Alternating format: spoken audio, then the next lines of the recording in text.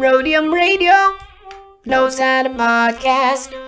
Rhodium Radio knows how to podcast. In the city of Wilmington, we keep it rockin'. So come on, shake it for me, Kelly. Yeah, Dr. Dre is in full effect, and I gotta tell y'all a little something. Eazy-E is down with us. MC Ring, you know he's down with us. DJ Yella is down with us. Arabian Prince, you know he's down with us. Tony A the Wizard is down with us. JJ Fag is down with us. Timmy T, you know he's down with us. DJ Pooh Boy is down with us. Toddy B and Spade, they're down with us. My boy Ice Cube, you know he's down with us. I like to mention, so pay attention to where I'm from, Compton, but the tapes are from the Rhodium. My name is Dre, listen while I play. And by the way, I'm also down with NWA. Yo, Steve at the Rhodium is down with us. Slanging funky tapes, it is a must. We're number one. Yo, what up, everybody? This is Rhodium Radio episode 36. Wow, 36. I remember our first date was September 11, 2019. A little bit over 5 months, and we've grown so much since then. But once again, before I introduce my next guest, a few announcements. Once again, for those that it's not too late, if you want to submit your video after watching the documentary, what your thoughts were. For everybody that has been submitting them, give us a couple of more, if you will, days. We're going to edit those and place those during the commercial break, so you guys can see what other people said about the documentary. So far, all of them have been good. They've been overwhelming and nothing but great, positive, if you will, videos. So I ran out of 88 boom and bass, but I have the 3 left that I'm selling for $3,415. I have the high C, 24/7 and 86 in the mix. We're thinking about releasing them, if you will. Stay tuned for that. Other than that, we are on all major platforms.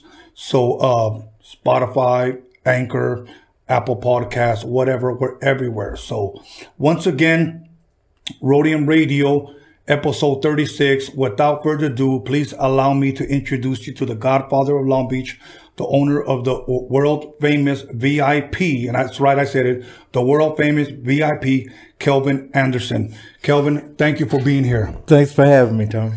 You know, before we actually get into the interview, there's something I want to share with you. Okay. I remember as a kid, my brother used to DJ at a club in Long Beach called Grand Central Station, Of course. on the east side of Long Beach. And he used to buy records from 2 spots only. Steve Yano at the Vermont Swamp Meet, and a place right up PCH in Long Beach, VIP Records. And I remember when I first went there, I saw a guy by the name of King Tim. And I soon found out that he was your brother. Yeah. Up until that point, I had only heard scratching on a record called Grandmaster Flash on the Wheels of Steel. And then I saw Grandmaster Flash scratching on TV. It was like a commercial for something. I saw him scratching behind his back and stuff. But I had never seen scratching in person. Right. It wasn't until I went to VIP Records, and there I saw King Tim, and I was just mesmerized. And I remember as a kid, I even asked him, "Who taught you?"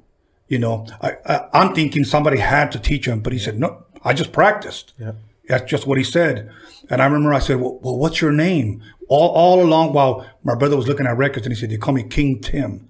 And I was like, wow. And I remember after that, growing up, I'm about to be 52 years old. And King Tim has been a major role in my DJ career, because I always tell people the King Tim story. Wow. So, That's super. yes, and King Tim is your brother, if I'm correct. That's my baby brother. And, you know, I never really thought about who taught him, but yeah, he was self-taught. Yeah.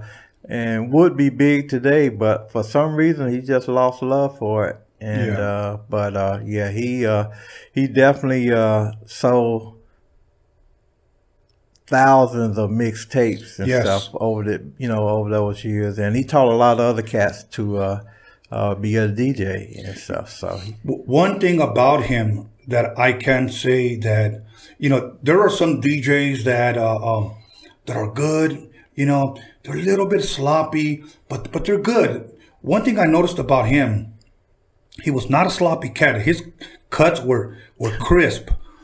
And I remember my brother brought home a mixtape of his, and he was cutting up. The first time I ever heard anybody cut up, Let the Music Play by Shannon.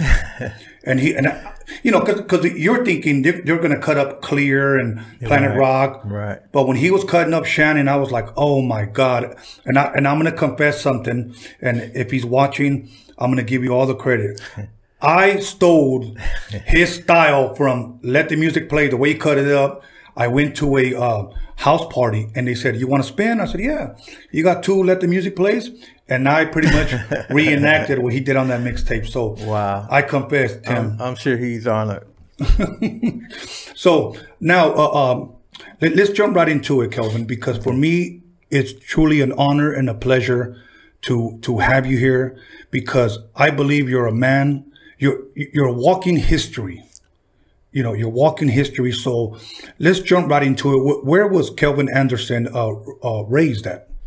Oh, okay. I'm from a little town called Brandon, Mississippi, and that's probably like about 20 miles south of Jackson.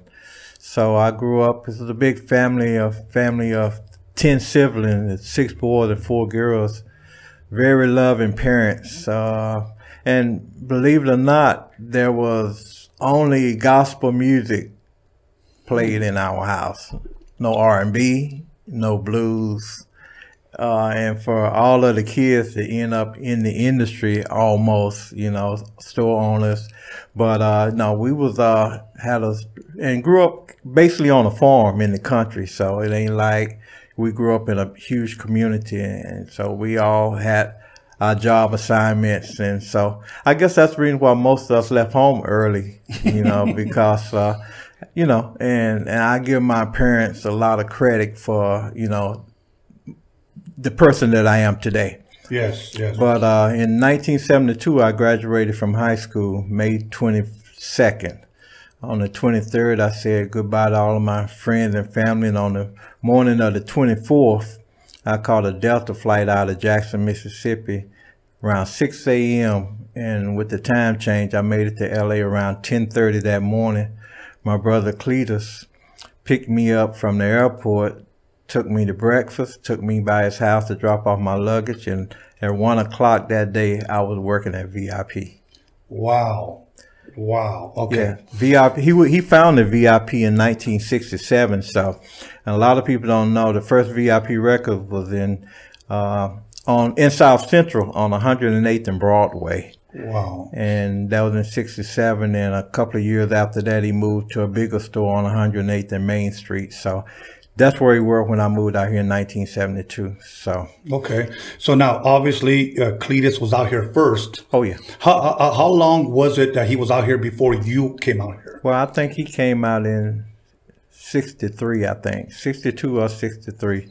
We had a friend of the family that lived out here because it was amazing that we ended up out here because my parents' sibling grew up and moved to, my mom's sibling moved to Chicago, and my dad's siblings moved to New York. So we had nobody out here. So wow. A friend of the family lived out here that he visited, and they gave him a place to stay for a couple of months, and he got him a job. And as we grew up, we kind of came out and joined him. As a kid, when I say as a teenager, I should say, the only thing that I ever heard of Mississippi was a story of Robert Johnson at the crossroads. Because I saw it in a movie. Oh, wow.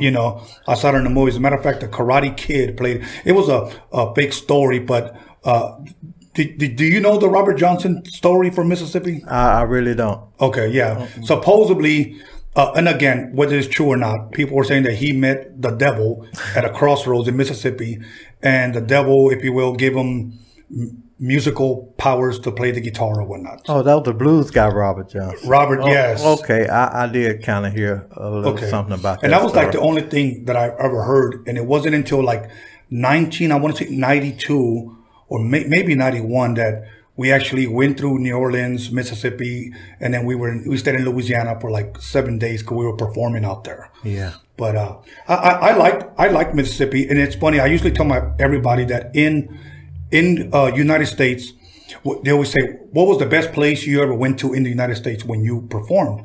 I'll be honest with you, I really, really enjoyed Louisiana. We were there like for 7 days. First time I tried gumbo, and I loved it. What, New Orleans? No, in Louisiana. Oh, it wasn't in New Orleans, Louisiana? No, it wasn't. We only passed through New Orleans, and we only passed through Mississippi. Okay. But we stayed in Louisiana because High C family lived in Louisiana, so we stayed with them. Oh, cool. So, but yeah, so now, when you came over here, this was straight out of high school, if I'm correct? Yeah, 2 days out of high school. And what encouraged you to come out here? My life, probably, I would say in the 10th grade, me and my best friend said once we finished high school, we was going to truck driving school. We want to be long distance truck drivers. Okay. So my brother had opened the store, and when he opened VIP Records, he had 2 jobs at Boeing. Well, at that time it wasn't called Boeing. And he worked at General Motors and the aircraft place as a painter. So he had a record store and 2 jobs. But I had my second brother, David, was out here also. He had got out the military and came out here, so he was kind of at the store. And by the time I got out here, my third brother, Glenn, was there. So we were at this nice store on 108th and Broadway. So when I got out here in 72, a few months after that, Cletus started opening a couple other stores. So the first store that we opened was on Vernon and Figueroa in a shopping center right out the freeway on Figueroa. And then he bought a store in Pasadena that used to be a Target store on Orange Grove and Fair Oaks. And in 74, he opened the best ever VIP record store on 28th and Crenshaw.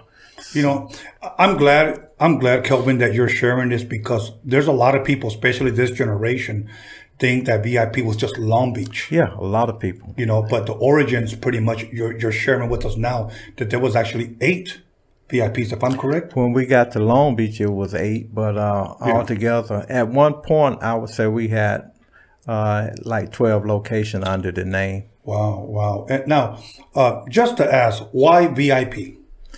Well, you know, back in the day, record store used to have a long, crazy name. Yeah. So my brother wanted to keep it simple and stuff, VIP. So that's a very important place. You're a very important person. Right. So he just kept it simple.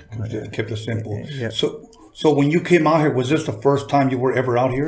It was my second time. So I got a chance to visit out here when he was on 108th and Broadway. And the store that time was probably twice the size of this room. Wow. But when he moved from 108th and Broadway to 108th and Main, it was probably bigger as the VIP in Long Beach store now.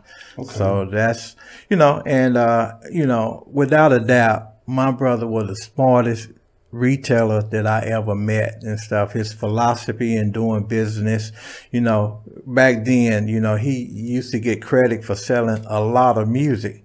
Well, his big concept was that he didn't necessarily want to make a lot of money on a few people. He wanted to make a little money on a lot of people. So within that and stuff, he had the cheapest prices. And so, of course, you know, if I'm getting something cheap, I'm going to tell you. Yeah. So a lot of our business came from word of mouth because we had the best prices and nobody knew the music like we did and stuff. Right. He taught us that, you know, in order to be a good salesperson, you got to know what's being played on the radio. So we have to always know what the top 20 and top 40 chart was on K-Day, KGFJ, KJLH. I mean, that was our job because normally people, when they walk into the store, they get a brain freeze. Yeah. And you have to help dig it out of them and stuff. So sometimes they can only say, go light, and then we would be able to pick it up because we know we monitor radio like You that. were able to name that tune. Definitely, and we were good at it. Awesome. Now, when you started working for your brother at the VIP when you first came here, what was, if you can recall, what was the music that was popping at that time? What was hot, if you could remember? Well, you know, definitely R&B. We specialized in R&B, jazz, gospel, and blues. You know, so I would say definitely Marvin Gaye Yeah. was a big thing.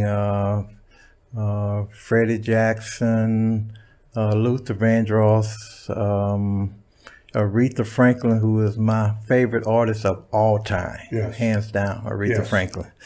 And you know, it was our R&B driven situation. Yes, So, yes. You know, since you brought up Marvin Gaye, the first time, and I saw it on YouTube, but that was the first time I saw it. I didn't see it live, but when he sang the Star Spangled Banner, Oh yeah! Marvin Gaye, I'll be honest, that made me cry. Wow. That was beautiful. To me, I still think that he holds the record for the best Star Spangled Banner. My opinion, Marvin Gaye. That was definitely different, and you know, it was definitely impactful, and a lot of people was definitely out looking for it. Yes, yes. You know, and the thing is because it was almost like a sexual healing type of style that he Right. did. For those of you that want to hear it, you can YouTube it. Marvin Gaye, Star Spangled Banner, may you rest in peace. Right. Do you remember, Kelvin, your first in-store and who it was? First in store. At your brother Khalid's store. First in store. Well, I can remember a few big ones that we had on, like on Crenshaw. We had in store with George Clinton in Parliament, and these in stores were so big that we had to do them outside. Outside. We okay. had Stevie Wonder came there and did a big in store.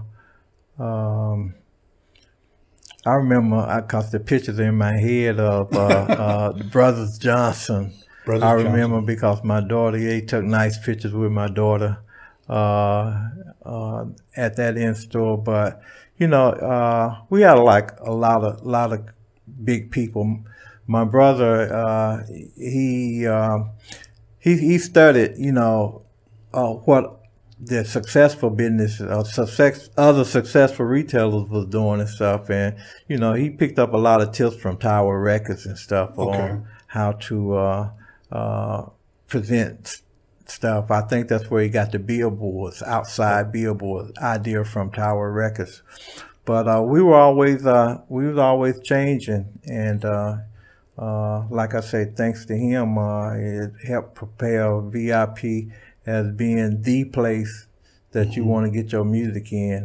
You know, the place where you would get that special touch as far as your music is concerned. Okay. I know towards the end we're going to talk about what we talked about prior, the VIP experience. But before we get to that, do you still have pictures of a lot of this stuff? A lot of pictures, yeah. A lot of pictures. Yeah. What about possible film? Yeah, I definitely have some film too of some of the in stores. I would say fast forward, and I probably got a little footage of the Snoop Dogg in store and the in store with Shaq when Shaq came to Long Beach. Okay. When LL Cool J came. Wow. Yeah, so we definitely have, because I'm like a pack rat, man. I don't know how to throw nothing away. You know So what? I And got- I'm a lot the same way. I'm a collector, and I will say that Steve Yano, may you rest in peace. When we started working together, he would take pictures of everything. Yeah. Of everything.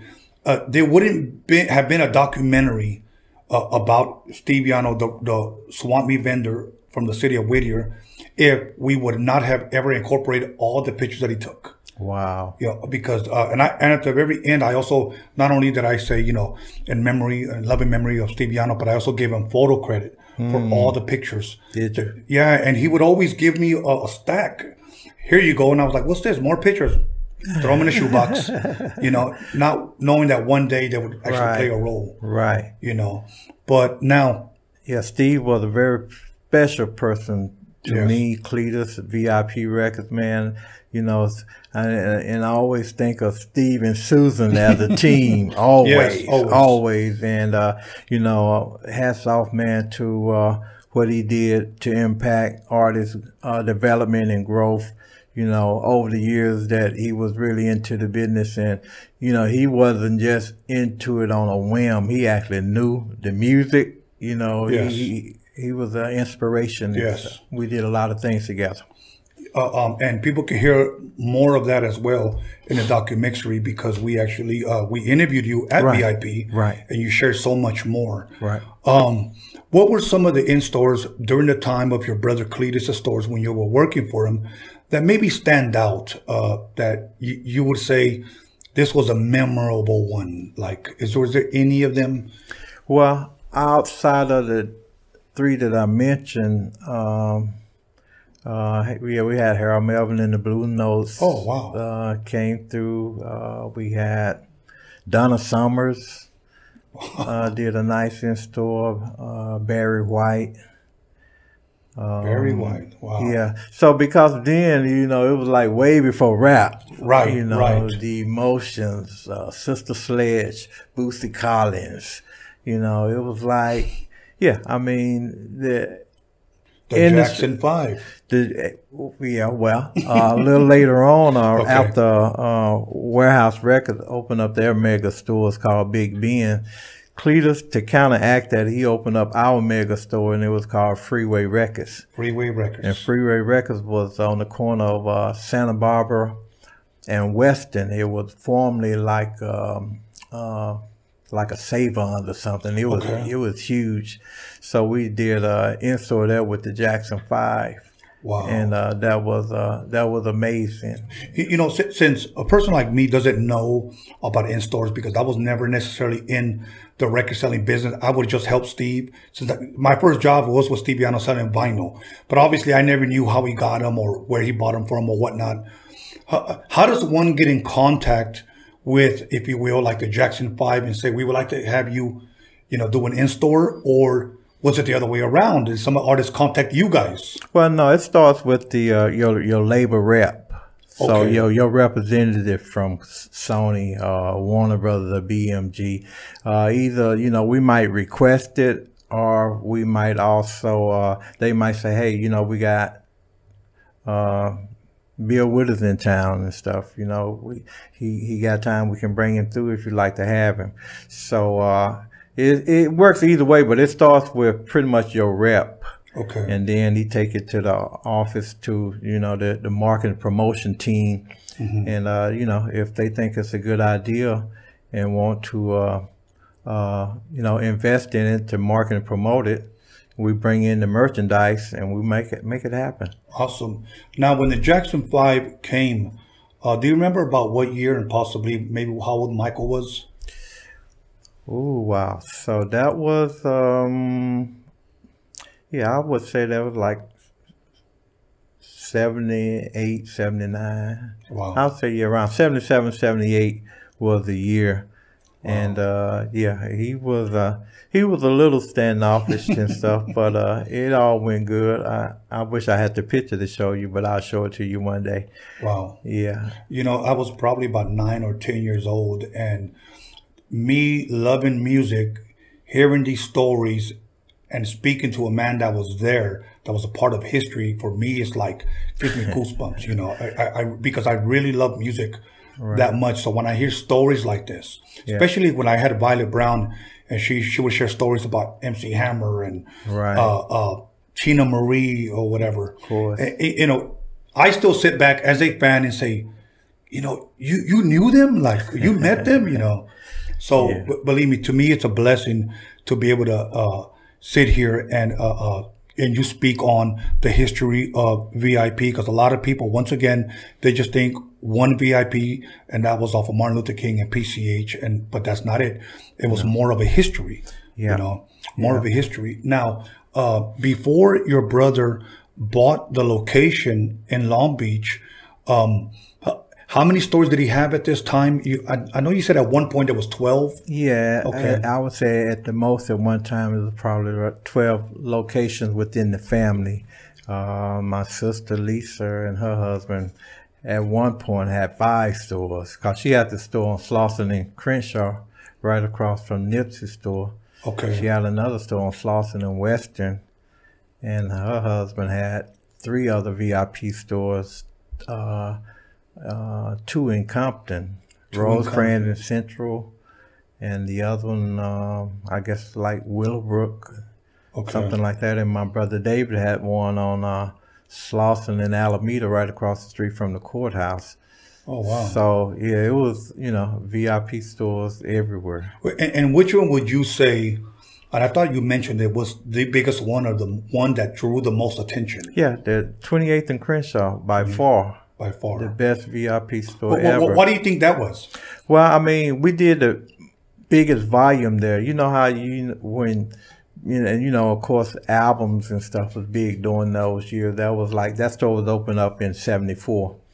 And, you would take the records and put them in the bin, or you take the records and put them on the rack. Right. We sold so many records till it was an aisle, and we just take them out the box and put the box down and put the records on top of the box.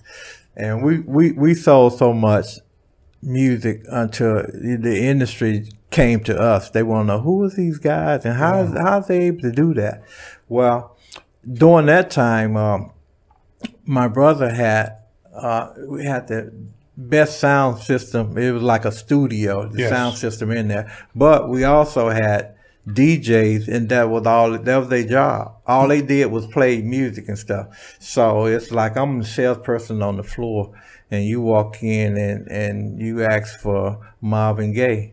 So he hear you already. Yeah. So he gonna play that, and that's okay, I want that. So now he gonna play the next artist close to Marvin Gaye. So if you like Marvin, then you like Freddie. And then, so it was like the same thing. If somebody came in and asked for B.B. King, once you decide you want B.B. King, he's going to play Albert King. He's going to play Howlin' Wolf and stuff. So we just had this thing where we kept the pressure on. And people like, oh, man, I like that. Right. Stuff. So nobody could, nobody had the drive that we had as an independent retail store.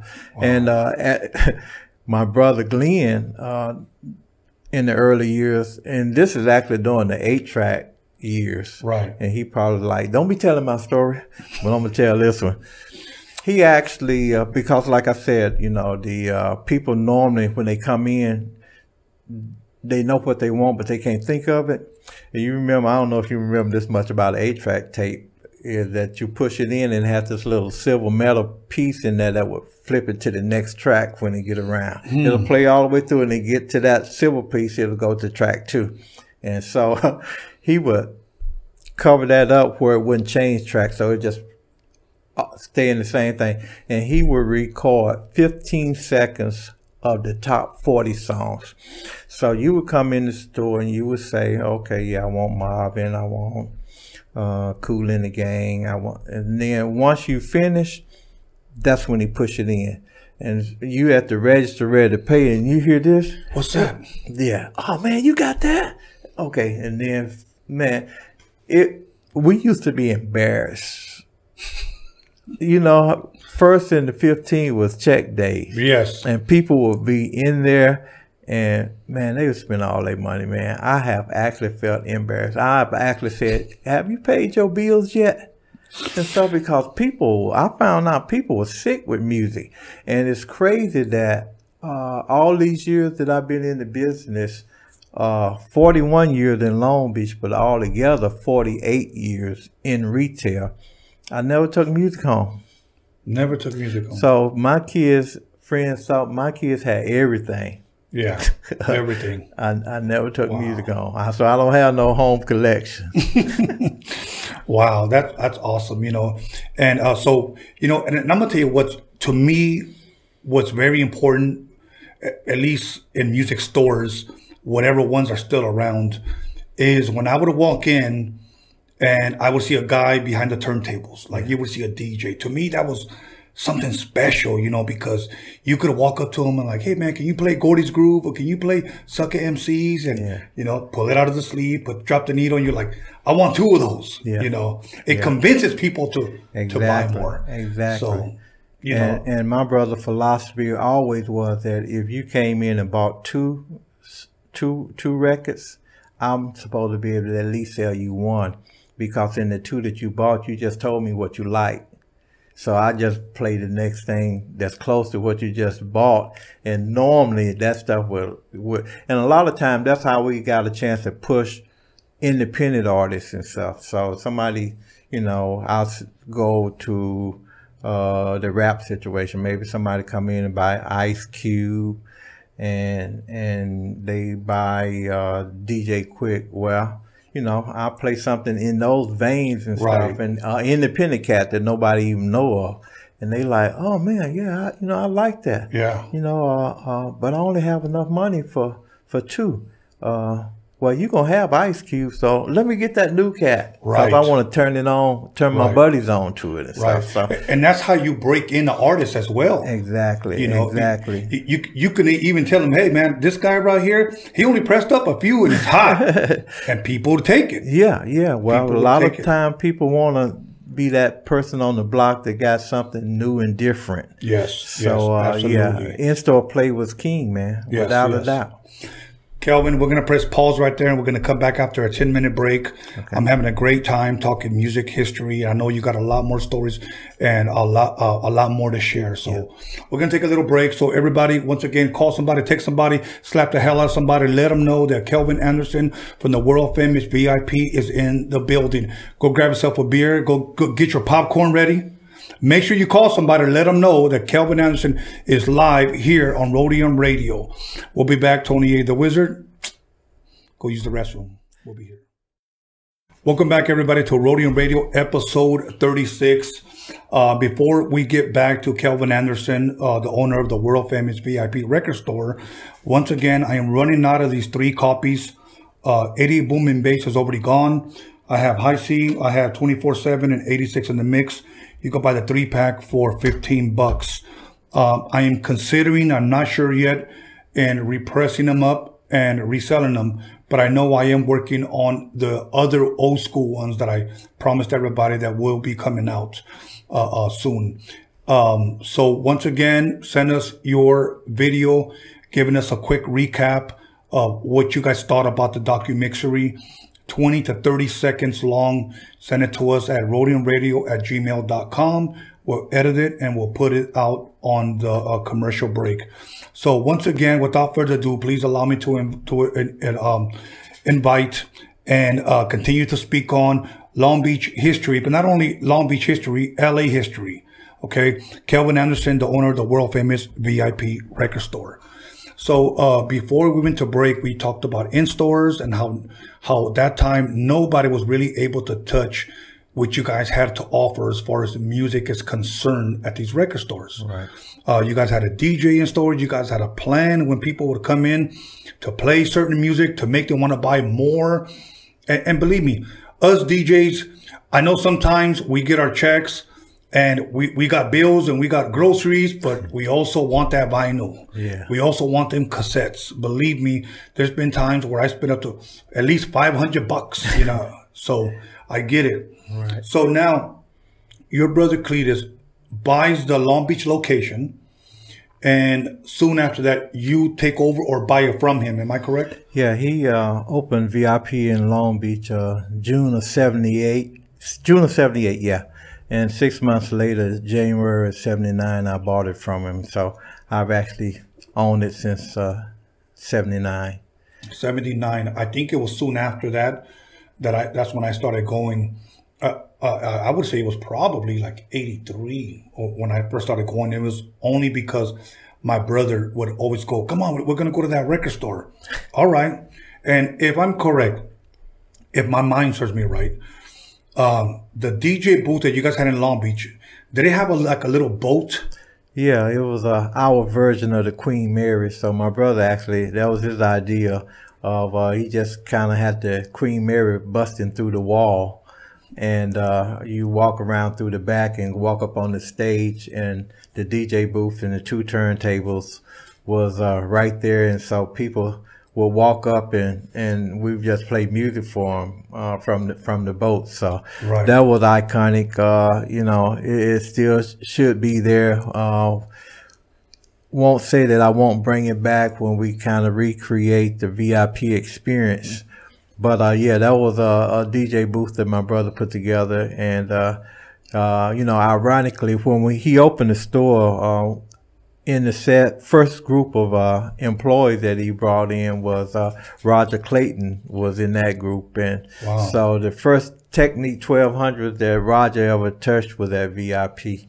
Wow. And, you know, he actually, even after I took it over, he worked for me for like another couple of years before he went out on his own. And we all know that history. Yeah. Yeah. For those of you who are not sure or who Roger Clayton is, he is it safe to say the founder of Uncle Jam's Army? He was definitely the founder or co-founder. Okay. So, but he was definitely the head man. Yes, of Uncle Jam's Army. He used to work for Kelvin at VIP. That's where he got his start. Wow, that's awesome. I know a lot of, because me being a DJ for many years, I always said this.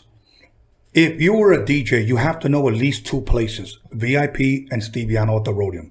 You have to know, and I know there's other places, but at least these are my top two, you know, my top two spots, because that's where Tony A got his start at VIP, if you will, and Steviano. To me, VIP, the Rhodium Swami were two huge, major cornerstones, if you will, contributors to West Coast hip hop. You know? I would say so.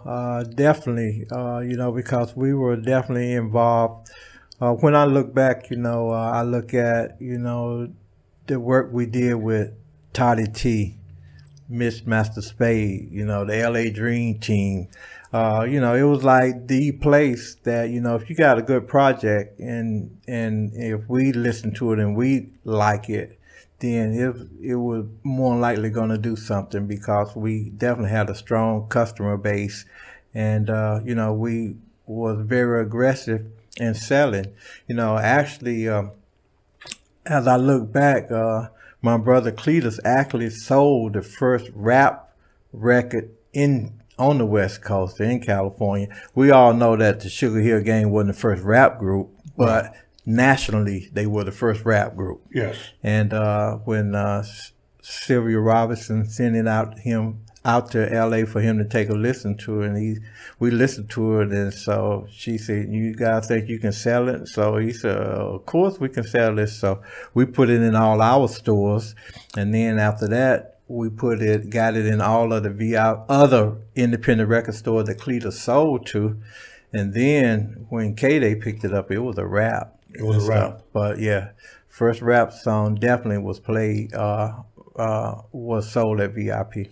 You know, one thing that I want people to get from this interview is people like yourself, Violet Brown, and I'm sure there's others here in the West Coast, but you guys were there when hip hop started. Right. There's very few people that can say I was there when it started. And to see all of these up and coming artists to end up at your stores, pretty much, you know, inviting the public to come meet them, receive autographs so that they can buy their product, etc.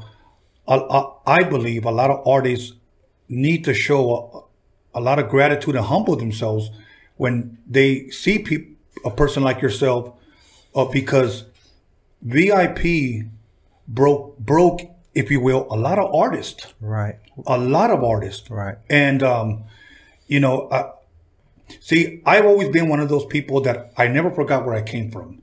Mm. And I looked at Steviano as a person who invested in me. Right. And I became the person that he saw good in me, he invested in me, and he believed in me.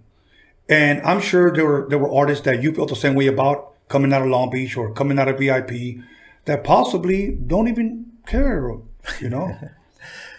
Well, you know, a lot of people have, you know, different ways of showing it. But, you know, and then a lot of people just felt like it was fate. You know, it was going to happen anyway. Right, right. But I know for a fact that if it hadn't have been for independent retail, so I'm not just talking about VIP, Yes. and I'm talking about stores across the country. If it hadn't have been for independent retail, rap music would have never happened. It wouldn't have, because of the fact that we played it in store. People like me, I used to listen to a rap project, and I would take it to Kings Park, and I would give it to this guy with this big old boom box that sat up there and drank beer and played dominoes all day, and you know, give him an underground Too Short tape, and he blasted it all day long at the park, and people like, man, where you get that? So he just pointed straight back to VIP. Or I would get that dude that got the lowrider car with the system in it so loud that it make your ears bleed. So these was my marketing team and stuff. I would give them free stuff, especially free independent stuff. And they would go out and blast it. And you know, they would be cruising around the hood. They would be cruising around the hood, and people, you know, I just loved it and stuff, you know. And so, you know, we you know, and that was, you know, one of the independent strategies of street marketing to get music out, because, you know, at that time, radio wasn't touching it, and the majors didn't believe in it. They said it was just a fad. And it won't be here long. But I can say the reason why I knew it was going to last and stuff, because early rap was based on music that we loved already. Yes. I mean, you could hum to a Roger and Zapp beat and sell it. You could hum to Rick James track and Good sell Times, it. Lashik. Yeah, so I mean, it was based on music that we already loved, so it wasn't a hard sell. And if you got a, you know, a decent rap and a great hook, you got a project. Yeah. Yeah. You know, and you pretty much answered some of my questions. Was how did you feel? I mean, did you think that hip hop was going to last? And you answered that. My next question was, when you first heard it, did you like hip hop? Well, I would say that, yeah, because I would say a lot of it was because it's like not like music today, and music today kind of tripped me out because there's something weird that's going on with it, and that the people who buy it, they know all of the verses. Yes. So back in the day, people walked in the store. All they could say is that, you know, you got that record, I got 5 on it, and that's it. They don't know no verses. Right. And stuff. So back then, music was basically hook driven. But now, you know, I went to a concert and our Future was there, and I mean, the whole stadium was repeating every word. I'm like, man, that's crazy. But yeah, I mean, it was basically, you know, back in the day, it was Best Beware of My Crew, and you know, the beat and the hook. Right. So you got that, you had a hit. I remember I went to a record store, and I don't remember where, but it was a white guy there, and he wanted to buy Rapper's Delight. But I remember, and I was a youngster still, and I remember, since you brought up it was a hook driven, if you will, generation. He said it goes I said a hip hop, the hip, and that's all he knew. But everybody knew what that was. Exactly. You know, there was another guy that went up to Steve Yano's stand, and he goes, "It's that song that just goes bass, everlasting bass." Of course. Yeah. Of course. So Yeah. I get it. Yeah. Now let me ask you this, and I know we're jumping ahead. How do you feel about today's version of hip hop compared to when it first started? Well, you know, I can get into it and stuff, you know. It's just like, this is the way music is. And when it comes to hit records, it's two kind of hit records. It's an instant hit, and then it's a manufactured hit. Yes. Now, I'm going to tell you a company that manufacture hits: Def Jam, Interscope, Bad Boy. Because it's too many times that they have gave us records, said, okay, we're going after this. This is what we're going after this next 6 weeks. And so, well, we signed on to market and promote it. So you walk in the store, well, I got to introduce you to it. And then you're like, I'll pass and stuff. But after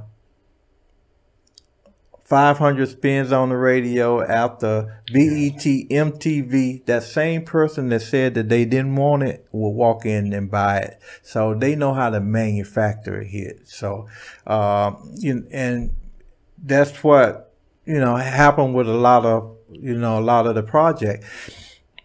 I've always said that if I had a record, I would pick a mediocre record and great marketing over great record and mediocre marketing, because it's all about marketing and promotion. It's all about the impression and impression and impression. Yeah. So, but it is a lot of I was fortunate that we had a lot of records that wasn't not hard sales and stuff. Right. So Okay.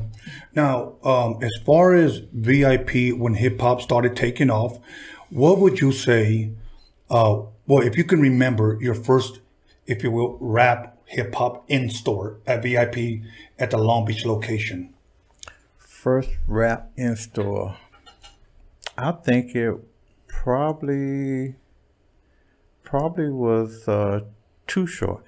Too Short. I think it was Too Short. Okay. The first rap in store, and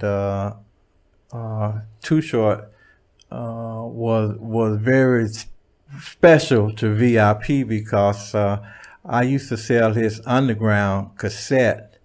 I'm sure it went gold at VIP. At VIP alone. Alone, and that was one of the ones that we used to pass out at the park and get to the lowrider.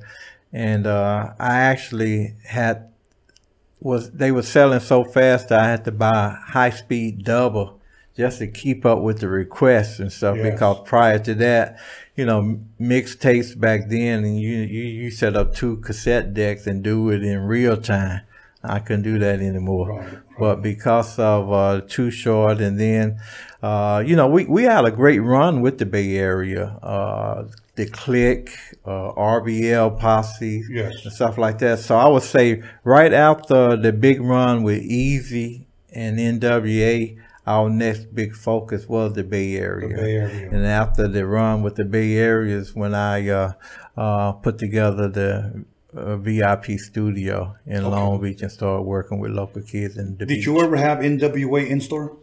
I never had an NWA in store, but my big memory about that is that Easy used to come down every Friday in his lowrider with a trunk full of 12-inch. So I would buy, whatever I need, a box or 2.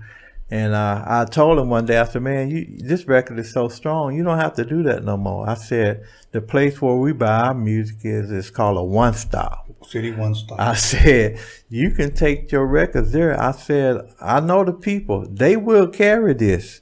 I said, and then you can take all the records there and you don't have to be making these runs. And that's how he got it in City One Stop. The Boys in the Hood 12-inch. When a lot of people talk about West Coast rappers or East Coast rappers that have passed away, they always mention, now, and with all due respect to them, Biggie, Pac, Nipsey, but a lot of them never really mention Easy.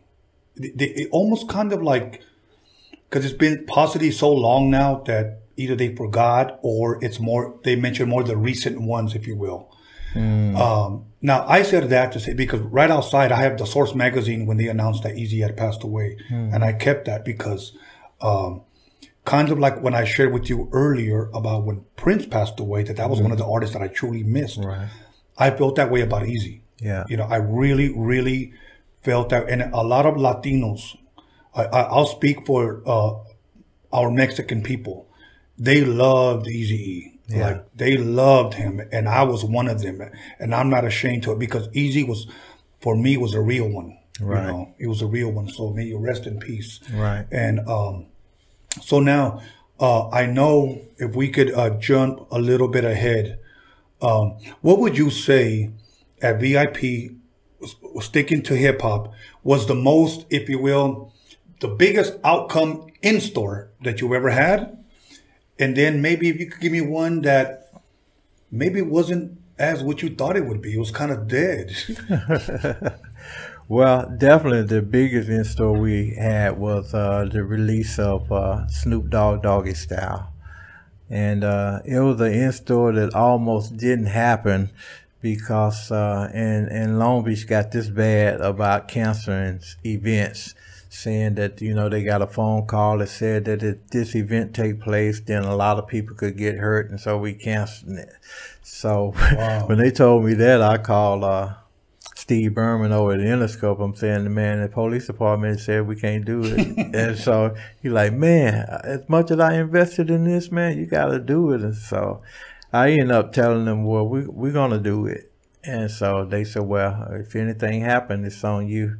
So, no, we had a great night that night. And that was, you know, that was the biggest one. And I would say audience-wise, the second biggest one was when Shaq came to Long Beach. Shaquille O'Neal. Yeah, he came in a custom SUV that was long and lowered and stuff. I remember that part because I'm like, it's too low for him to be. When he got out, he was like towering over it. Yeah. But that was a big in-store. Definitely, we had a great in-store with LL, who came to Long Beach. We had a good one with Warren and Nate Dogg separately. Awesome. You Yeah. ever have a DJ Quick one? I never had a DJ Quick, and you know, Quick is actually my favorite rapper. Really? Yeah. Now, okay. I would like for you to share with the audience, if I'm correct, DJ Slice is there. Yeah. With the 1200 in your studio at VIP. Yeah. Quick is there, and he hears. Okay, yeah, and you know, I don't know if Slice had never told me this story. I heard it from Quick. So he told me one day. He said, "Do you know that I decided what I want to do in life in the back of your store?" I'm like, "Yeah, sure." Early '90s, you hanging out in Long Beach. I'm like, "Sure." He said, "Yeah." He said, "You had this producer, DJ Slice." I said, "Yeah." He said, "Well, I was there one day, and he had took Zap Computer Love and flipped it and put a beat on it, and this guy was rapping to it." And I'm like, "Yeah, GQ Steve and DJ Slice. You know, they redid Computer Love." So I'm like, wow, I was just really blown away.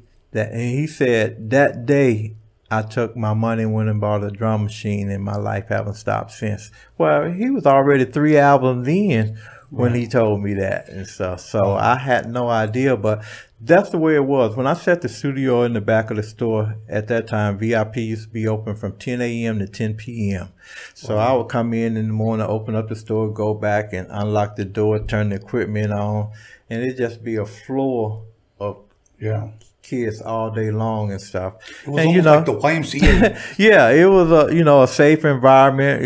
I had, it was VIP was a no-fly zone. Right. And stuff, and even at that time and stuff, there was issues going on between local gang members and stuff, and that worked with a group like 213 that had members from both sets doing a project together. I consider that as a huge accomplishment, and it kind of changed the situation in Long Beach as far as redirecting them into doing something positive. Awesome. I got to go to the back of in the studio that you had there with Jinx. He took me back there. This is when you were putting together your record label, Thin Line Records. Right. Record label out of VIP Records. And I remember you bought Jinx a drum machine. I think it cost a little bit over $2,000. Actually, $2,500. Jinx said, and I don't know how Jinx found out about me, but he came to me one day and said, "I heard you want to open a recording studio." I'm saying, "Yeah." He said, "Well, I can help you." So he took me to his house, and he showed me. He said, "This is what you need to get." And I said, "What is it?" And he says, "A SP 1200 drum machine." He says, "Virtually a studio in itself. You can do the beats, you can record the music into it, you can even do the vocals in it and mix it down and to do demos." And I'm like, "No kidding." He said, "Yeah," but he said, this one belongs to Dre. And he said the closest I can get to it is over Dre's shoulder. So now he telling me he don't even know how to use it. Oh, wow. He just know that this is what I need. So, and I ain't no jinx from nobody and stuff. But the fact that his relationship with Dre, and I knew Dre well, and because Dre and my brother Cletus had worked together for years. Yeah. So we left his house, went down to the Guitar Center on Redondo Beach, and I paid $2,500 for a brand new SP 1200 drum machine, and I gave it to Jinx. Wow. And so about 3 months later, he came back. He said, "Okay, I'm ready." Wow. And that's when I set up the makeshift studio in the back of VIP. I So met shouts out to Jinx and stuff. If it hadn't been for him, I probably never would have made it. Shout out to Jinx. I met Jinx in 1987. I want to say he was probably about 16 or 17 years old. And that's when, to make a long story short, I met him at the Swap Meet at Steve Stan. He gave me his number. Actually, Dre gave me his number, said, "This is my cousin's number. Call him up. He's producing a record." I didn't know it was for you. So when I went down there, I kind of auditioned. I cut and scratch. And he said, "Oh, yeah, you're going to be our DJ and you're going to do scratching on a record." And I was like, okay. So we went to Echo Sound. And I remember Vacek was the engineer. Oh, I remember that name. Yeah. And I started doing the scratching. And then I think, I don't know how long after it came out, but I remember I had the record. That was the first time I ever heard myself scratching on the record. Wow. And I want to say it came out in 88, if I'm correct. I would be safe to say, I don't know, it seemed like it should have been a little after 88. Because I remember I met him in 87, and that's when we started talking. Mm-hmm. So if I still have the vinyl, I know it says the year on there, but I believe that it's 88. Wow. And I still have actually both copies. Sir Jinx and Dazzy D. Sir Jinx and Dazzy D, yes. And so after that, as a matter of fact, when we were leaving Echo Sound, I saw King T there. That was the first time I saw him, and DJ Pooh. Oh, wow. And I wasn't sure who quite Pooh was, but I knew damn well who King T was. Right.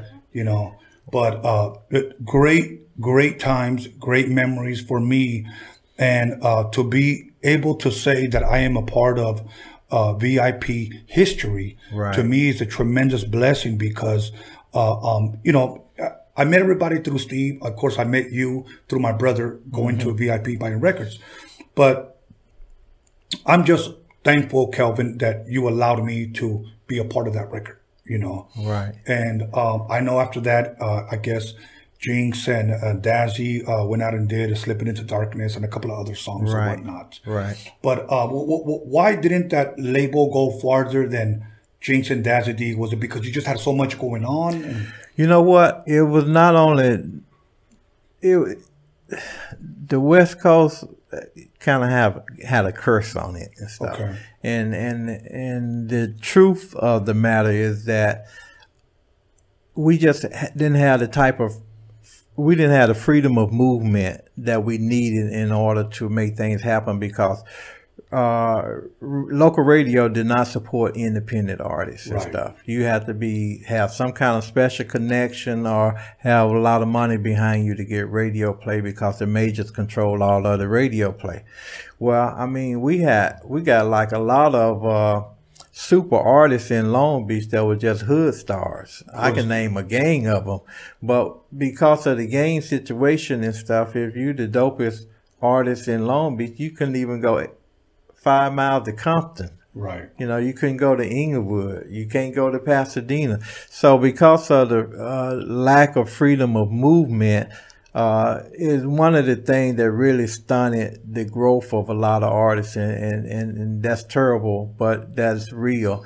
I used to have artists call me from Texas and call me from Florida and call me from Georgia, Chicago. We want to, we heard about VIP, so we want to come out there to launch our career and stuff. I'm like, you better stay where you at and stuff because, so I told a guy in Dallas and stuff, I'm saying, man, you in Dallas and stuff, if conquer your town, and then once you conquer your town, now you can go to Fort Worth, you can go to Houston, you can go all these places, and nobody dies. Nobody dies. Yeah. But you know, unfortunately, and I've seen it. Yes, you know, you cannot. Yes. So lack of freedom of movement is one of the big reasons that there wasn't a lot more successful artists and stuff. We just didn't know how to come together, man, over dumb stuff. You know what, Kelvin? And I'm glad that you brought that up, and I'll tell you why. Because that is one thing that nobody ever brings out or talks about. Right. Let me give you a perfect example, and I've shared it on other shows, where when Kid Frost first came out, La Raza, okay, all the Chicanos out here, they weren't like, that's a dope song. They were too busy trying to find out where was he from. Mm-hmm. They allowed that gang element into the music. And after a while, another Chicano will come out, oh, you know what? And their attitude and their mentality was, oh, fuck that fool. He's from that neighborhood. And I'm thinking to myself, this is music. Yeah. This is music. And that's one thing through this platform that I try to bring unity and possibly try to do away with that. Right. I know one man is not going to be able to do it, but it has to start somewhere. Right. You know, and I like the fact that you brought up that 213 was a group possibly for different sets or whatnot, but they came together. Yeah. And that was a good thing.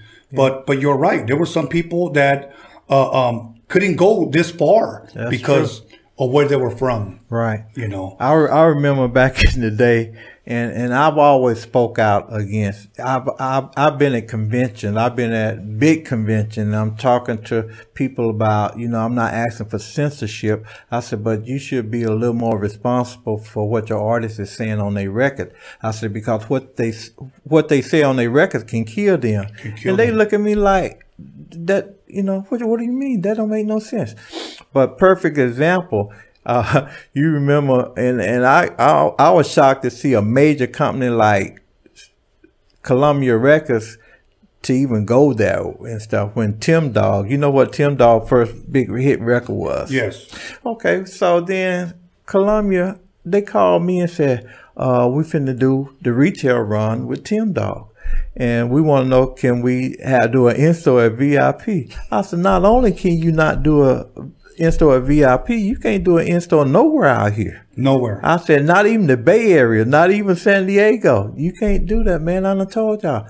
You know, you can't play with that. Yeah. You know, I remember, and, you know, I don't want to use up too much of the time, but I want to tell you this one. It's because, speaking of the violence type thing, I was at Def Jam Records in New York one time, and so that was when the big screens first came out. So Leo and Kevin, they set me in front of this big screen, and they showed me a video. And so when I finished, I'm looking at them, looking at me and stuff. So when the video was over, I said, what you think about it? I said, oh man, I said, that was y'all put a lot of work into that video. I said, it's a shame that somebody gonna die behind that video. They're like, die behind the video? What you talking about? I'm saying, man, I told y'all, man, gang banging on the West Coast is real, man. You can't play with it. So it was BG Knockout and Gangsta Dre Dog Pound Killer video. Wow. So then they like, oh man, that don't make no sense. 4 months later, Def Jam came out here to shoot a Montel Jordan video. And they had went to Malibu, and I was told that the golf course was like $50,000 a day rental for this golf course to shoot this Montel Jordan video. So what happens on first day? Well, of course, Def Jam invited all of their artists.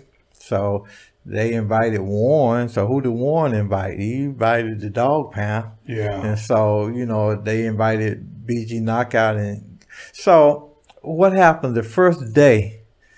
Nate hit the guy in the head with the golf club. Now, he didn't die, but he could have and stuff. So that's what I'm saying. So what do you think that was over? It was over that video. That video. And stuff. So, I mean, you know, even bigger than that, I spoke out against Pac and Biggie. I said, look, this stuff is getting... And when Pac hit him up, I'm like, uh-oh. So now, moving fast forward, Pac is dead, Sugar's in jail. Biggie and Puffy's out here for the Soul Train Award. So the night of the Soul Train Award, they had the after party at the House of Blues. So I'm telling my rep, I'm like, man, look, I said, they can't be walking around like that here and stuff. Man, this ain't Brooklyn. I'm like, Pac is dead, Sugar's in jail, and every 15, 20 minutes I'm hearing this record. Can't nobody stop me now. Can't nobody hold me back. Those were the key lyrics in the song that Puffy had dropped. And I'm like, man, it's like, it's all kind of guys would like to get a feather in their cap for putting a bullet in one of these guys. Yes. Man, I said they shouldn't be walking around like that. So when I got the call that morning about what happened, well, I wasn't surprised and stuff. So I'm like, you just game banging on the West Coast is real. It's real. It's real. We're gonna press pause right there, Kelvin, and we're gonna be back after this commercial break. All right. But once again, go ahead and call somebody, text somebody, slap the hell out of somebody. Matter of fact, slap some sense into them. Let them know that Kelvin Anderson, the Godfather of Long Beach, is in the building, and we're gonna be back after this 10-minute break. Take us away, Johnny. Once again, everybody, welcome back to Rhodium Radio episode 36, and we are live here in the city of Wilmington. Let me give some announcement before I come back to my special guest. Once again, the 3 CDs for $15. I am considering reprinting them again. If I do, they are probably going to have different covers on them. Not sure yet, because I'm thinking about reproducing some newer ones first. Once again, send your videos to rhodiumradio@gmail.com. Those of you that have already seen the documixery, give us your feedback in a 20 to 30 second video. 20 to 30 seconds. Don't, do a documentary. 20 to 30 seconds of what you thought. Okay. So hope you guys got your popcorn ready, because we're about to go into some West Coast hip hop history with none other than the Godfather of Long Beach, Kelvin Anderson, owner of the world famous VIP record store in the city of Long Beach. So now let us pick up, because Kelvin, there's so much that we can talk about that it's impossible to get yours and your family's history in one interview. Right.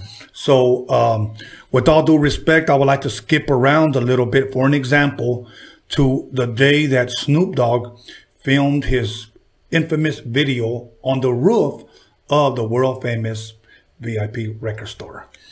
Yeah, that was a very memorable day, and man, the turnout was just unbelievable. Mm-hmm. And everything went great. The all-day thing, we had to close it. Not only did we close the VIP, we closed down the whole center. Mm-hmm. That day to shoot the video. And man, it was just one hell of a day. That, prior to that, VIP Records was just VIP Records. But after the launch and the success of the music video, that's the reason why we had to change it to world famous VIP Records, because we got attention from all around the world and stuff. And to this day, this is 26 years after the release of that video that people still want to come and see where Snoop Dogg's career was launched from. Yeah, and it's safe to say it went global. Oh yeah, it went global, and started there, if you will, in Long Beach, VIP being the mecca, if you will, of Long Beach, because most people, when they come to Long Beach, there's 2 places that they visit. Right. Queen Mary. Right. And VIP Records. That's definitely on most people's list. Yes. Definitely. And it's a place that people around the world is familiar with. If you just, ask someone to name 2 places in Long Beach, those would be the 2 places. Yes. Now, how did that video come about? Was it Snoop's idea? Was it the record label's idea? How were you contacted for that video shoot? Well, it was Snoop's idea, and I was contacted by the label by Interscope, that I already had a great relationship with them, and so they told me that Snoop wanted to shoot a portion of the video on the roof of VIP and stuff. could we make that happen? So I said, yeah, we can make it happen. So, you know, we did. And like I say, man, it's like, it got to be right up there in the top 5 all-time videos. Right. Because if you look at the amount of play and spins that it got, and just the overall attention that it, you know, this logo is like, I don't care where you go, someone is gonna recognize the logo. And yeah, it's like, you know, I went on a cruise. I went to a cruise to Alaska, and it's like people over there like question me about it. You know, one of my customers, he got a shirt and he was on his way to Africa. He spent like a week in Africa. So when he got back, he said, man, he said, he said, I can't tell you what I wore Monday. He said, but Tuesday I wore my VIP shirt and people were just engaged with them and stuff. He said, man, I had people to buy me drinks, buy me food. He said, Wednesday he wore something else and nobody even recognized him.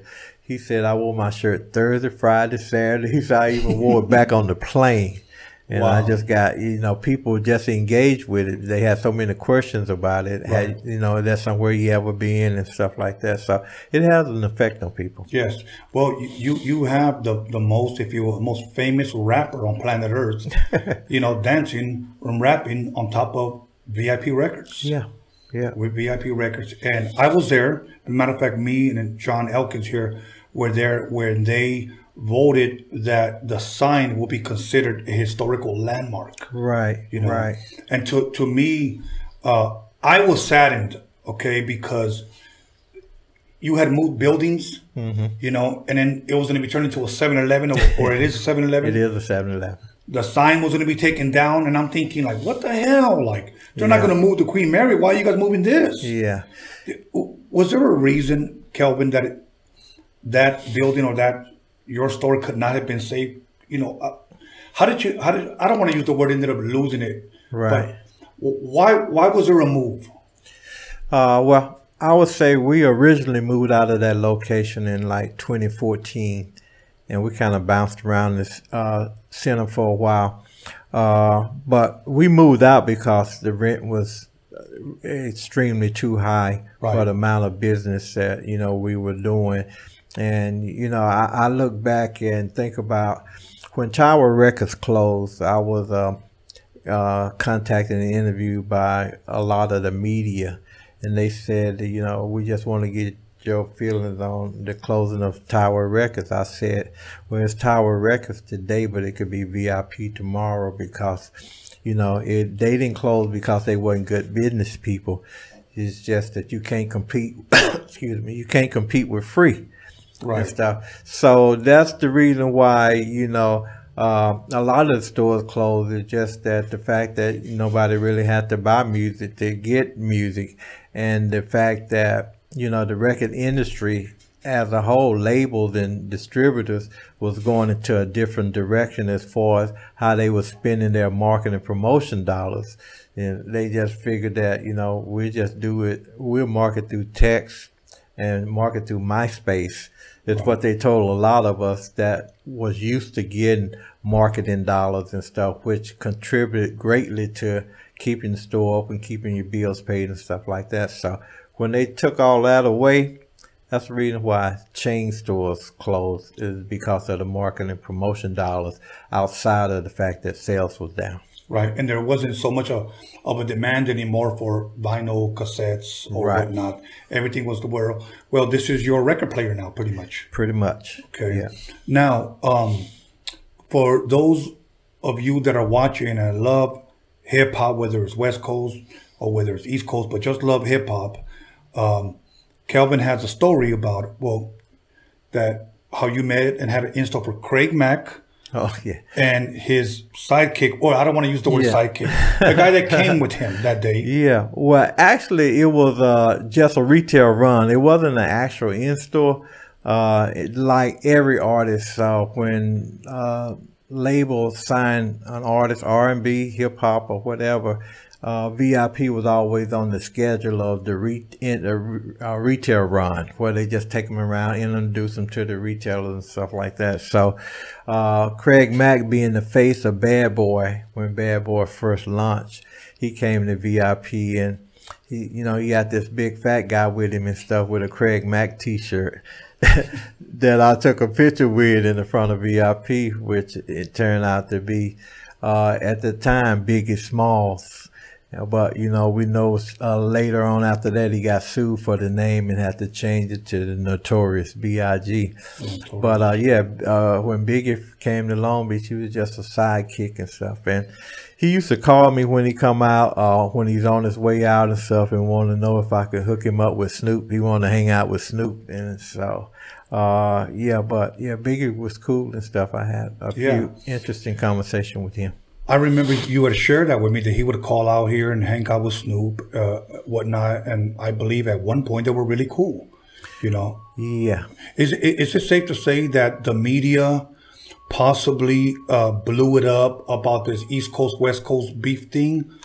Because at one point, like you're saying, they were actually... Yeah, that didn't help any. I think the fact that you had these two labels that felt like that, they was both reaching for the crown. Right. So, and it was just that nature of the beast and stuff that, instead of teaming up, and because to this day, they both would have still been making crazy amount of money if they was still with us.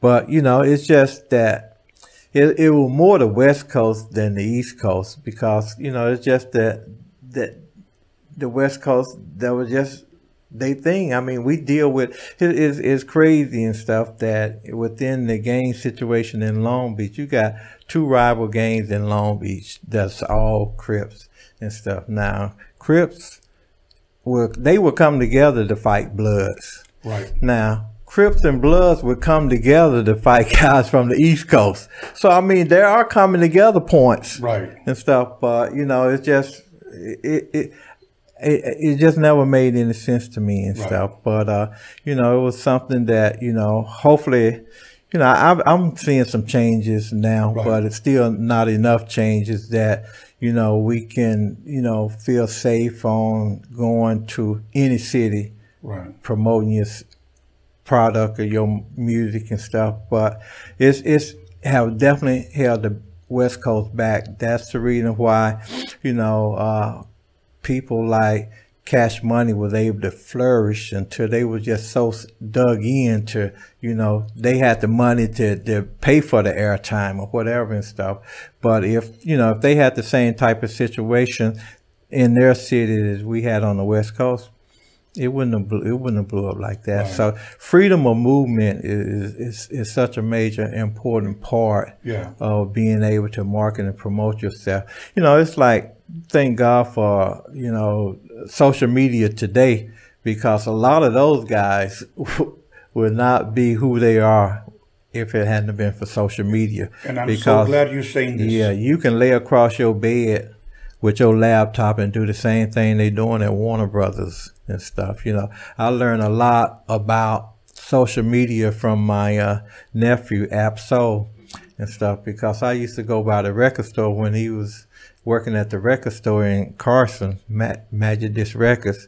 And he said, okay, Uncle, I'll be with you in a few minutes. I'm finishing up this interview. So he online doing the interview and overseas somewhere and stuff. Wow. So it's just, that's what social media have allowed, artists to be able to do, is reach people, not just around your city, but across the world. And he actually had a name for himself, internationally, even before the deal with TDE. Kelvin, you brought up a great point, because there's a lot of people today, because of social media, they are Instagram famous. Yeah. And I'll speak for myself. You got a lot of cocky ass artists out there today that believe the hype of social media, because they may get 1,000 likes on a picture. They may get 2,000 views or something, and all of a sudden they're a rapper or you're an Instagram model or whatnot. And I'm not hating on that, but what I am pointing out is we live in a different time that you need to be thankful for technology, because back then you literally had to work. You had to travel. Oh, yeah. You had to go places. You had to be a nice guy. And Yeah. how you doing, Calvin? Can we have an in-store here or whatnot? Right. Today it's like, well, I'll just do a laptop. I'll do a beat on my laptop and then take a picture of myself, and it might go viral. Yeah. You know, it might go viral. So we live in a good time, especially a good technology time. But a lot of these artists today, I see them on the streets, and they act like they're movie stars.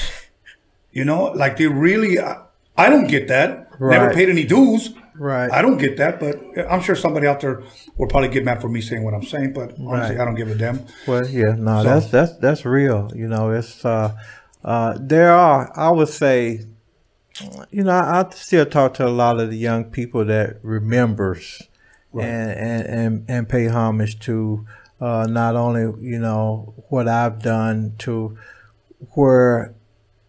how it all started and stuff, and the things that we had to go through in the early days, as far as making sure that people had an avenue to sell their merchandise and market and promote themselves. You know, I always had, and me myself, I always had a lot of independent artist billboards up on the wall of VIP, and you know, it was like that was all those guys' dream, was to have a billboard up there. You know, they felt like that if they got on the side of the building, they made it. Yes, because we really had nothing else. Yeah. We can say, go to VIP and you'll see me up there. Yeah. Like that was like, it was, I don't want to use the word they made it, but it gave them that feeling. Oh, yeah. You know, so now you shared with me a story. I want to say maybe about 12 years ago, you guys went to Paisley Park. Oh yeah, we was me and from the West Coast, my good friend Violet Brown. Shout out to Violet. I got an interesting story to tell you about Violet one day. But from me being mad at her being at the meetings, you know, we used to have independent retail meetings. Yes. And so I'm like, ain't she from a chain store? What's she doing here? And stuff. So after the first meeting, you know, they would call me and say, we having a meeting and stuff. I'm like, is Violet going to be there? And they said, yes, she's going to be there. I said, okay, well, I'll come. Because, I mean, right off, I learned so much from her. Yes. And found out how deep she was. Until, man, I just love her and stuff, man. And she's so open and caring and sharing and stuff. See, that's one of the problems, you know, in life and stuff, that people can just say things that can help you. It don't cost you nothing to share information and stuff. And she's always been that person and stuff, to the point where if I got something independent underground that's hot, I'm gonna let her know, because not only was she supported, see, she also have an ear. Yes. She has an ear, like, better than most people that I know. So you know, Violet and I and probably like 10 other retailers from across the country was fortunate enough to be invited to Paisley Park. Okay. And so we went there, and Prince gave us a tour of the compound. And what was the evening ended with them giving a full dress concert For you guys. for like 12 people, a full concert. And I was just blown away. And, you know, it's a few things that have happened, you know, over my life that, you know, it was just unbelievable and stuff. Yeah, things that is real hard to forget because they're so memorable. Yeah. You know, I got to see Prince in concert when the Purple Rain album dropped. That was about the only time that it was, I should say, as close as I got to him. Never had an opportunity to meet him. That's probably one of the artists that I wish I could have met. Even just to share, like I met Curtis Blow, Melly Mel, all great guys. But Wes, one of the guys that I wish I could have truly have met, you know, and I'll be honest with you, it really hurts me to think sometimes when I listen to all his music that like, wow, man, if I could have just met that guy, even just as, you know, it's kind of like an actor that I would like to meet one day, Clint Eastwood. I would like to meet Clint Eastwood. I would like to meet, Sylvester Stallone. I haven't met those guys yet, but I'm a big fan of movies. I'm a big fan of music. So those are, if you will, on my bucket list. Right. Is there any memorable moments that you would say, as far as an artist that you've met, that you said, man, that guy was such a great guy? I'm sure there's many of them, but any of them stand out? Man, artists, singers, R&B singers, because I know you met Michael Jackson. I know you met Prince. Yeah, I just projects that really stands out. Keith Sweat. When Keith Sweat made that was his first album, Make It Last Forever, was a remarkable album. And then when I think about something that I dealt with a soul over the years that was impactful. That album, I remember, we had it when it first came out. It was vinyl. That people would come in and they would they bought the record off of the first single, and they just kept, every so often they would release another song, and so people would think it's another new album and stuff. So that album stayed in our top 10 for like a year because of how they strategically released it, singles off of it and stuff. So that album was something that I remember a lot because it just so strong for a whole year. And you had people coming in there buying the album over, thinking that it was a new album. I'm like, no, just flip the album over. It's on the other side. So, that album, I would say, I was always big on independent projects and stuff because, I feel that I have an ear too, and you can bring a record to me and I'm going to listen to it.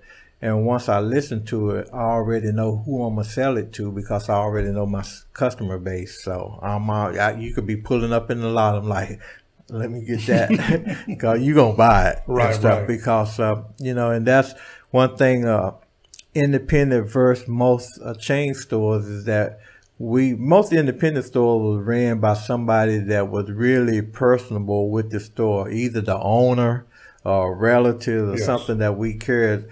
I noticed visiting a lot of chain stores that the people that was working there was somebody who was working their way through college because they doing more homework than watching the people who walking out the door with half of the inventory. Right. So that means that we bought music to sell and stuff, whereas back then a lot of the chain stores they bought deals and stuff. Okay. They bought the 10% and the 10% in advertising and the 10% in free goods and stuff like that. They didn't really care whether they sold them or not. Well, when you independent retailer go to City One Stop or something, I planned not to take it back. Right. So we were more personable about what we bought and sold than the bigger box stores because we were just into it like that. Awesome. So now I know you guys have been working on a documentary, a VIP documentary. Can you share a little bit about that and what can people expect when they see the documentary? Yeah, I definitely want to complete this documentary. I would say I'm probably about 70% done with it. My co-producer that I started this project with unfortunately passed away, and we was really focusing on the move. So I just got to regroup and get back on it. But I got some real interesting interviews on there. I even have rest in peace, Ricky Harris got a real cool interview with him on there. And so it's something that I got to get done. Yes. Like this interview and stuff, it could be a 3-part documentary. Yes. Because I definitely would love for it to start with my brother Cletus, who is the founder of VIP and put so many things in motion. Yes. But it would be interesting and definitely will enlighten people on a lot because VIP did some pretty special things over the years, and definitely was a big part of launching a lot of careers. Yes. Now, can you share with us a little bit what you shared with me earlier about what can people expect about this, this soon to come or eventually VIP experience? Oh, okay, yeah. I had first, a lot of people still come to the store and they want to know where the sign is. So I still have the sign. It's in storage.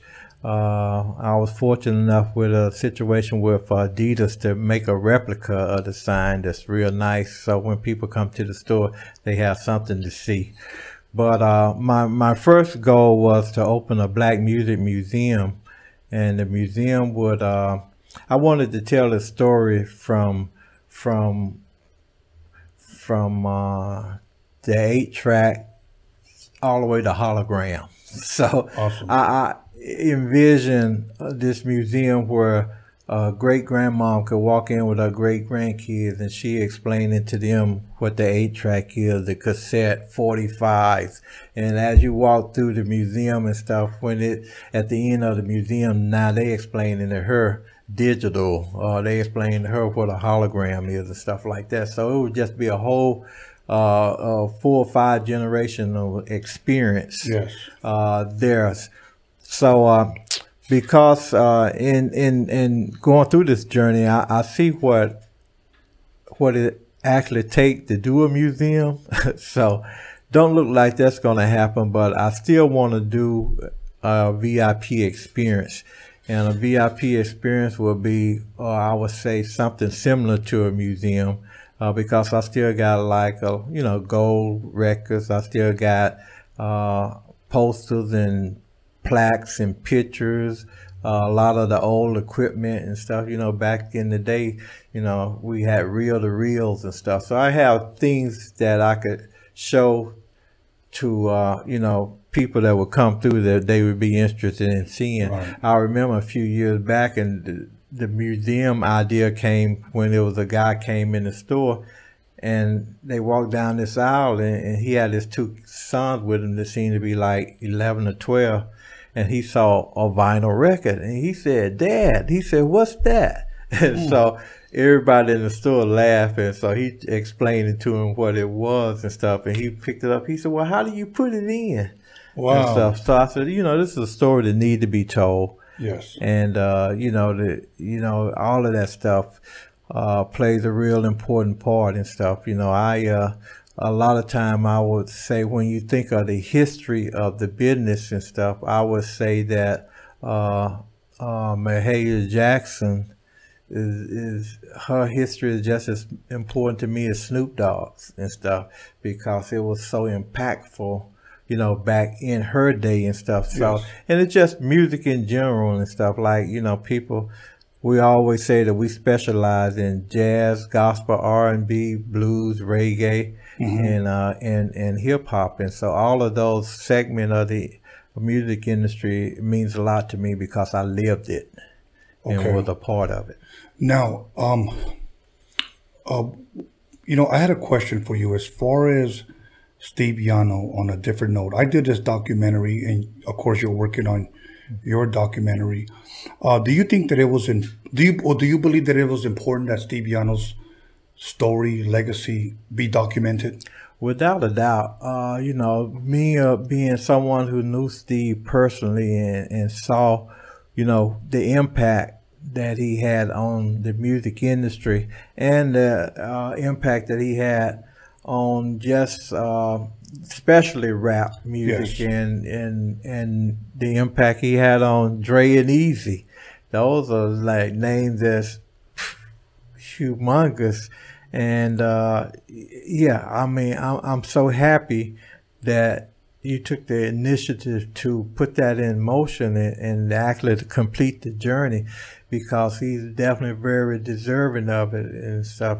Kind of in the same way that I'm on my brother Cletus about, documenting his past, because he touched so many lives along the way, and actually just really put in the hard work. Yes. So the same thing with Steve and stuff, man. He really cared about it wasn't just about making money. and stuff. He know himself that he changed lives and stuff, and he did that because that was his choice to do so. So yeah, I mean, he is definitely very deserving of this honor that you guys have put together for him. Yes, thank you very much. And once again, I do believe, like what you were saying about your brother Cletus, his story should be told. I believe your story should be told. And I would even say King Tim's story should be told, you know. But I hope that does take place and it comes out soon, because I definitely want to buy it. I definitely want to support. Yeah. I love VIP. I've been going to VIP as a kid. I mean, I wear the shirt because, once again, I support it 100%. So if there's anything that we can do here at Roadium Radio, we want to be able to help and contribute to the VIP experience or the VIP documentary. Right. So at this time, Kelvin, if there's any shout outs, anybody you want to, you know, say hello to, right now is the opportunity if you would like to. All right. Well, definitely I want to send a shout out to my kids, my family, Tasha, Tanisha, Kelvin Jr., Rikisha, my daughter Latasha. She ran VIP for many years, and she actually allowed me to be able to go out and go to conventions and go out and network. So, which also led to me being the man on the West Coast as far as the go-to person by a lot of the record labels and stuff. So, you know, without that, I would have been, you know, still stuck on MLK and PCH. Yes, so she definitely did a lot to propel VIP into where it is today. And my son, he spent quite a few years working behind the counter, making sure that VIP was okay. And my daughter Tanisha also contributed greatly. But, you know, a shout out to, you know, all our siblings that grew up in the record business and stuff, you know, nieces, nephews. So VIP was a family thing. Yes. And even my sister Lisa, she started out at VIP in Long Beach, and she was fortunate enough to have 2 successful record stores during her time that she owned. So, you know, that, and, you know, I want to thank thank Long Beach and all the other areas for the support. Like I say, on the block for 41 years. And, you know, I do really feel that this is the last year, not because, you know, business is slow, but it's some other things that I like to do in life while I'm still, you know, healthy and could probably do them. So, the VIP experience will be something that will, keep, VIP going, and something that, you know, people can still come and experience, because last week I had some people that came in from France, and when they came to the store, they said they hadn't even checked into their Airbnb yet. So they came from the airport to the store because they just had to come there. Yes. So we still get those type people, and so it's important to me to keep a presence in Long Beach. Absolutely. Just for what VIP means to so many. Right. Awesome. Well, for a lot of people that may not live out here in the harbor area, from Wilmington to Long Beach, just one street, PCH. That's right. And you would run right into VIP. So you could still go visit him, take a picture with him, buy whatever he has, buy him out. That's what I'll say. So here's what I give my shout outs. First of all, I want to thank Kelvin Anderson. I want to thank Cletus. I want to thank King Tim. I want to thank VIP and the VIP family, the world famous VIP family. VIP not only was the Roadium a big part of my life, but also VIP. Again, that's the first time I ever saw the first DJ cut and scratch.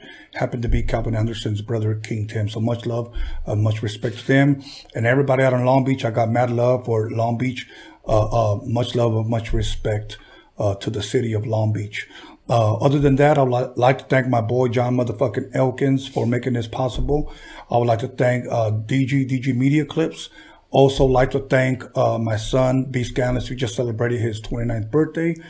And other than that, Sunday, I will be here with 2 guests. We're going to have a double feature on Sunday. Okay. Once again, on Sunday, put that down on your calendar. And then I'm going to do something extra special.